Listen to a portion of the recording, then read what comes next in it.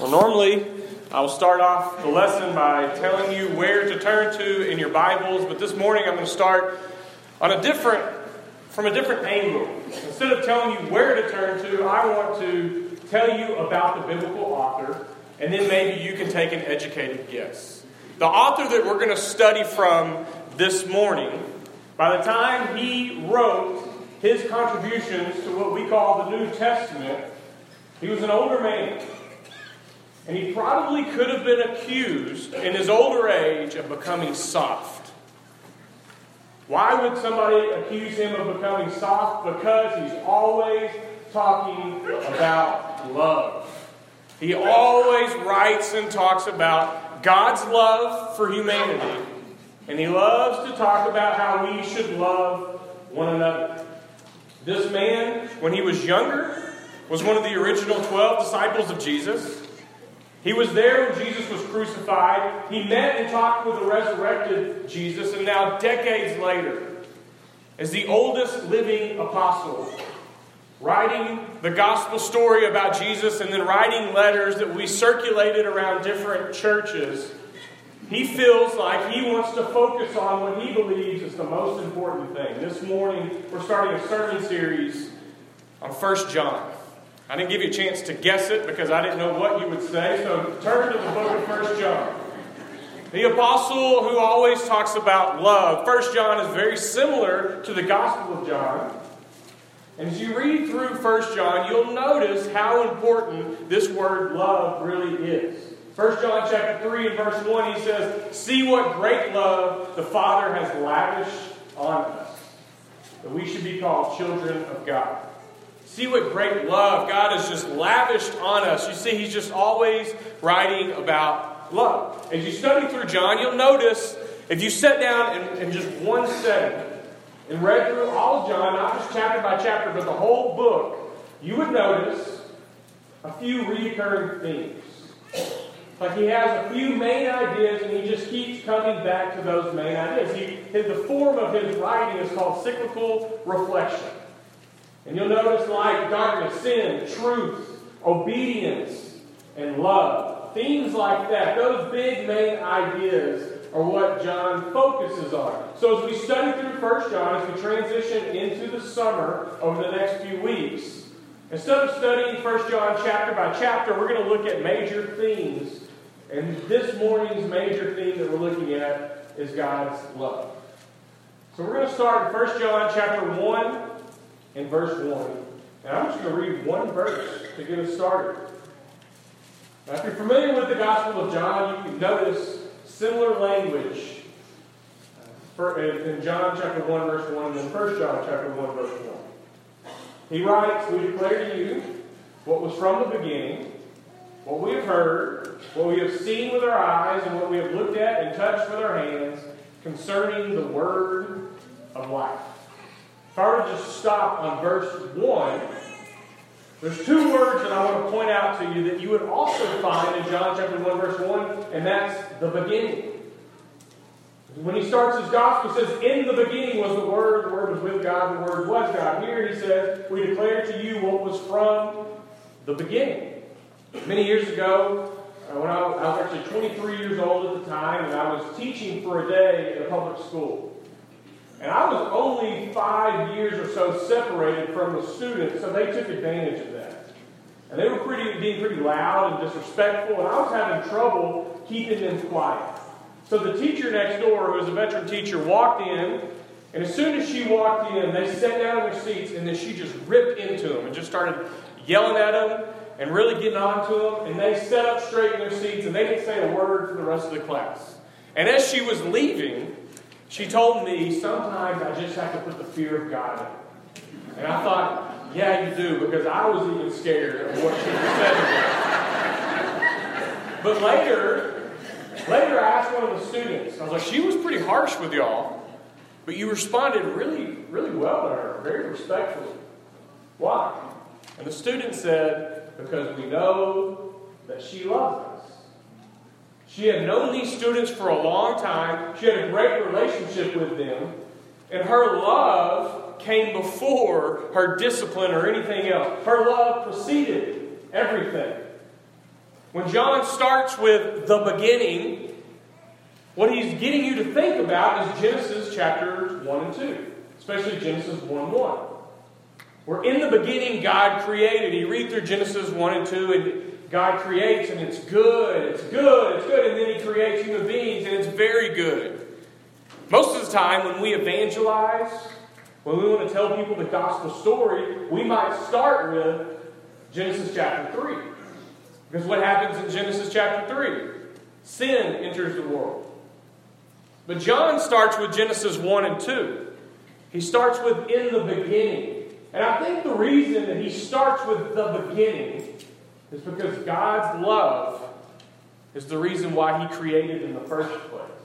God's love precedes everything else. And John's message to us is to let us know how much God really loves us. That His love comes before all things, and in His nature, God is love. We'll skip over to verse 5 in 1 John chapter 1. And if you're worried about missing those few verses, we're going to come back to it next week. We're going to skip down to verse 5. This is the message we have heard from Him and proclaimed to you, that God is light, and in Him there is no darkness at all.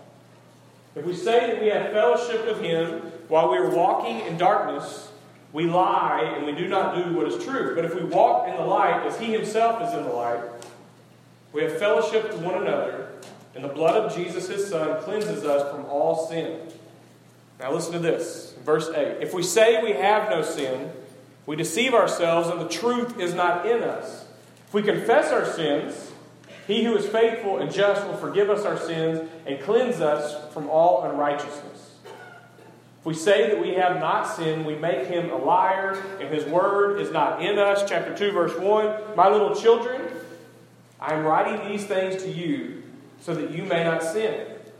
But if anyone does sin, we have an advocate with the Father, Jesus Christ the righteous, and He is the atoning sacrifice for our sins, and not for ours only, but also for the sins of the whole world. Now, I told you John has a few main themes that he just keeps circling back to. One of those themes is not only God's love, but John is helping us understand the weight of sin and what God's love has to do with sin. But you just notice in these few verses, it's like John is saying, you don't need to sin. But you're going to sin. But still, you shouldn't sin. You should walk in the light, not in the darkness. You can't have fellowship with God if you're walking in the darkness. You need to walk in the light. But don't claim that you don't sin, because we all sin. And if you say you're not a sinner, then you're a liar. But still, you should try not to sin. But if you do, we have an advocate, and His name is Jesus. And He atones for our sins, and not just ours, but for the whole world. That's kind of this theme. It almost seems like it contradicts itself. He's telling us not to sin, but He's also telling us we're going to sin. And that Jesus stands in for us as He dies on the cross for our sins.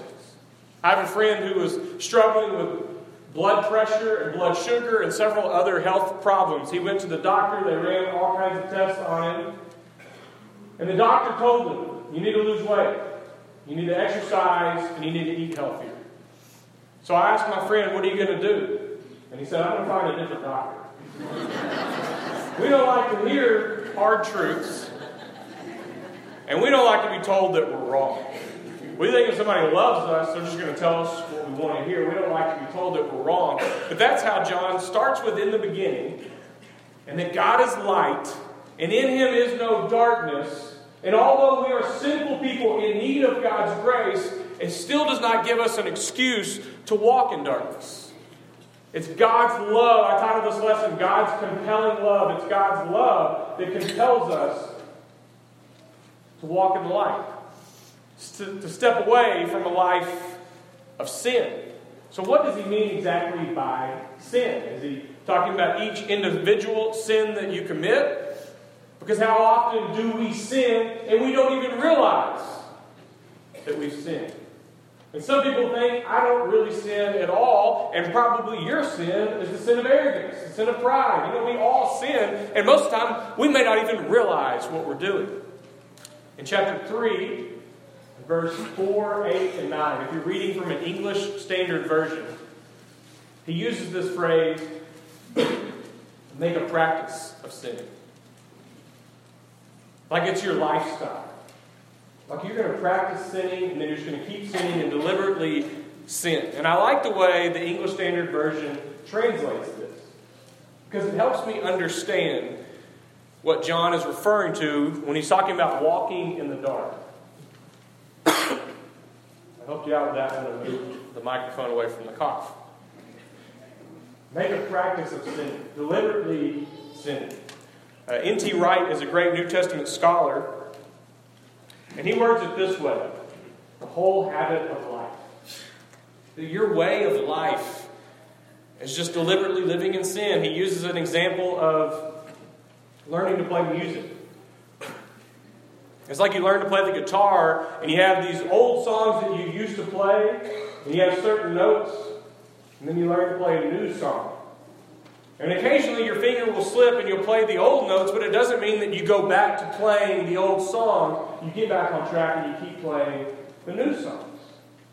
So occasionally we'll slip up, occasionally we'll sin, but it doesn't mean we just go back to walking in darkness. We stay in the light. So what is sin?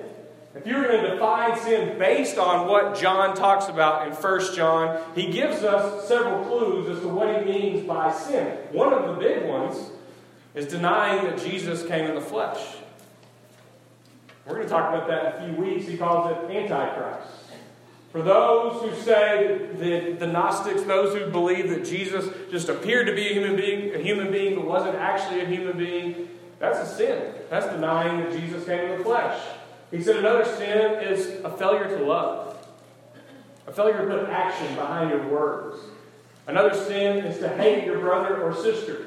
In chapter 2 and verse 16 he says the lust of the flesh, the lust of the eyes, and the pride of life. And then in chapter 5 he just flat out says all wrongdoing is sin. So you could take all these different categories and these different words and say that gives us a pretty good idea of what sin is. You know, the Greek word for sin literally means to miss the mark. Like there's a target and you're aiming for God's target and you completely miss. So we know that we shouldn't sin. We're told that we shouldn't sin, but we're saved by the blood of Jesus. So you still might ask yourself, well, why? Why do we try not to sin? Why do we try to walk in the light? Is it because we're afraid of being punished? Is it because we believe that someday we're going to stand before God and He's going to judge us, and we don't want to be punished? Many years ago, I was at a church camp. And one night we asked the seniors who had just graduated to stay back for a senior devotional. We did a little bit of singing. And then after that, each adult that was there, we didn't really plan it out, but each adult was going to say a little something to the seniors. So a few adults went, and I was thinking about what I was going to say. And when I got ready, it was quiet for a moment, so I started to speak, and there was this other guy that nobody knew very well. Kind of an eccentric personality. That was his first time to ever come to this camp and his last time. And as soon as I started to speak, he interrupted me. And he said, listen here, young folks. And he had this real strong southern accent. And he said, when I was young, I got a good job and started making lots of money. And I'll quote him. He said, I started driving fast cars and dating lots of women. And he said, I was straying from the Lord. He said, one day, my watch got caught in a machine at work. And it crushed the right side of my body. And he said, if you start straying from the Lord, the same thing's going to happen to you. God's going to get you. And then he sat down. And I thought, I'm not going to try to follow that. I'm going to let somebody else stand up and follow that. The message that he was getting across to them, which again, he didn't come back to the camp anymore after that. He didn't let him give any more speeches. But the message that he was getting across was that you should be afraid of God because He's going to get you if you slip up and if you mess up. And too many of us view God's love that way. Like we're in or we're out. And we try to do what's right, walk in the light, just simply because we're afraid of being punished, not because we love God and God loves us. I mentioned a few months ago a man named Jonathan Edwards. He was a preacher in the 18th century during the Great Awakening. And he was well known for his sermon, Sinners in the Hands of an Angry God. And he would play on people's imaginations, and he would talk and vivid ways about hell and how hot it's going to be and how scary it is. And people would respond to that message because they were afraid of going to hell. But what he discovered years later is when he went back and did some research that a lot of those people who responded to that message were no longer faithful followers of Jesus. They responded initially out of fear, but there was no love rooted in their hearts. Just a few years ago, an author named Brian Zahnd wrote a book with a spin-off of that title, and he called it Sinners in the Hands of a Loving God. Now, I haven't read Brian Zahn's book, so I don't know about the content in the book, but I think about what would John say about those two titles, Sinners in the Hands of an Angry God or Sinners in the Hands of a Loving God. And I think John would say we're sinners in the hands of a loving God. Because John believes that God is love. But we still have to ask the question. Skeptics ask this. The way that we function and think and operate in our culture, our American culture, is we say, if God is love, then how could God send people to hell? People wrestle with that question all the time. And I could give you a few answers. I probably can't completely and fully explain it to you, to your liking. But I can tell you one thing, the way that we define love as Americans, for the most part, is we think love means we get to do whatever we want. Parents, you love your kids. And loving your kids does not mean you let them do and behave however they want to. If you did, no offense, but that's not good parenting. You're going to be raising kids who are going to be out of control. And I know it sounds hypocritical when you watch my son run around, but we do try and discipline him because we love him. But God's love for us doesn't mean that He just lets us do whatever we want to. But that's how we kind of view love. So we think, well, how could God punish us? How could God send us to hell? Shouldn't He just let us do whatever we want? Christianity is the transcultural truth of God, which means that the truth of God that we read about in Jesus Christ extends beyond all cultures. All cultures. You see, each human culture is imperfect and it's constantly changing. So our American culture does not set the standard on exactly what's right and what's wrong. In fact, we may struggle as Americans with the concept of hell and judgment. But you know people maybe who live in African cultures, and they don't struggle with hell or judgment at all. That makes sense to them. What they struggle with is forgiveness and not seeking revenge. Because God's truth will offend somebody in some culture at every point. Because cultures are imperfect. But God is perfect, and His love is perfect. So just because it may not make sense to us does not mean that it takes away from God's nature of love. And then we see all throughout the New Testament, in the life and the teachings of Jesus, that God loves us enough to give us free will.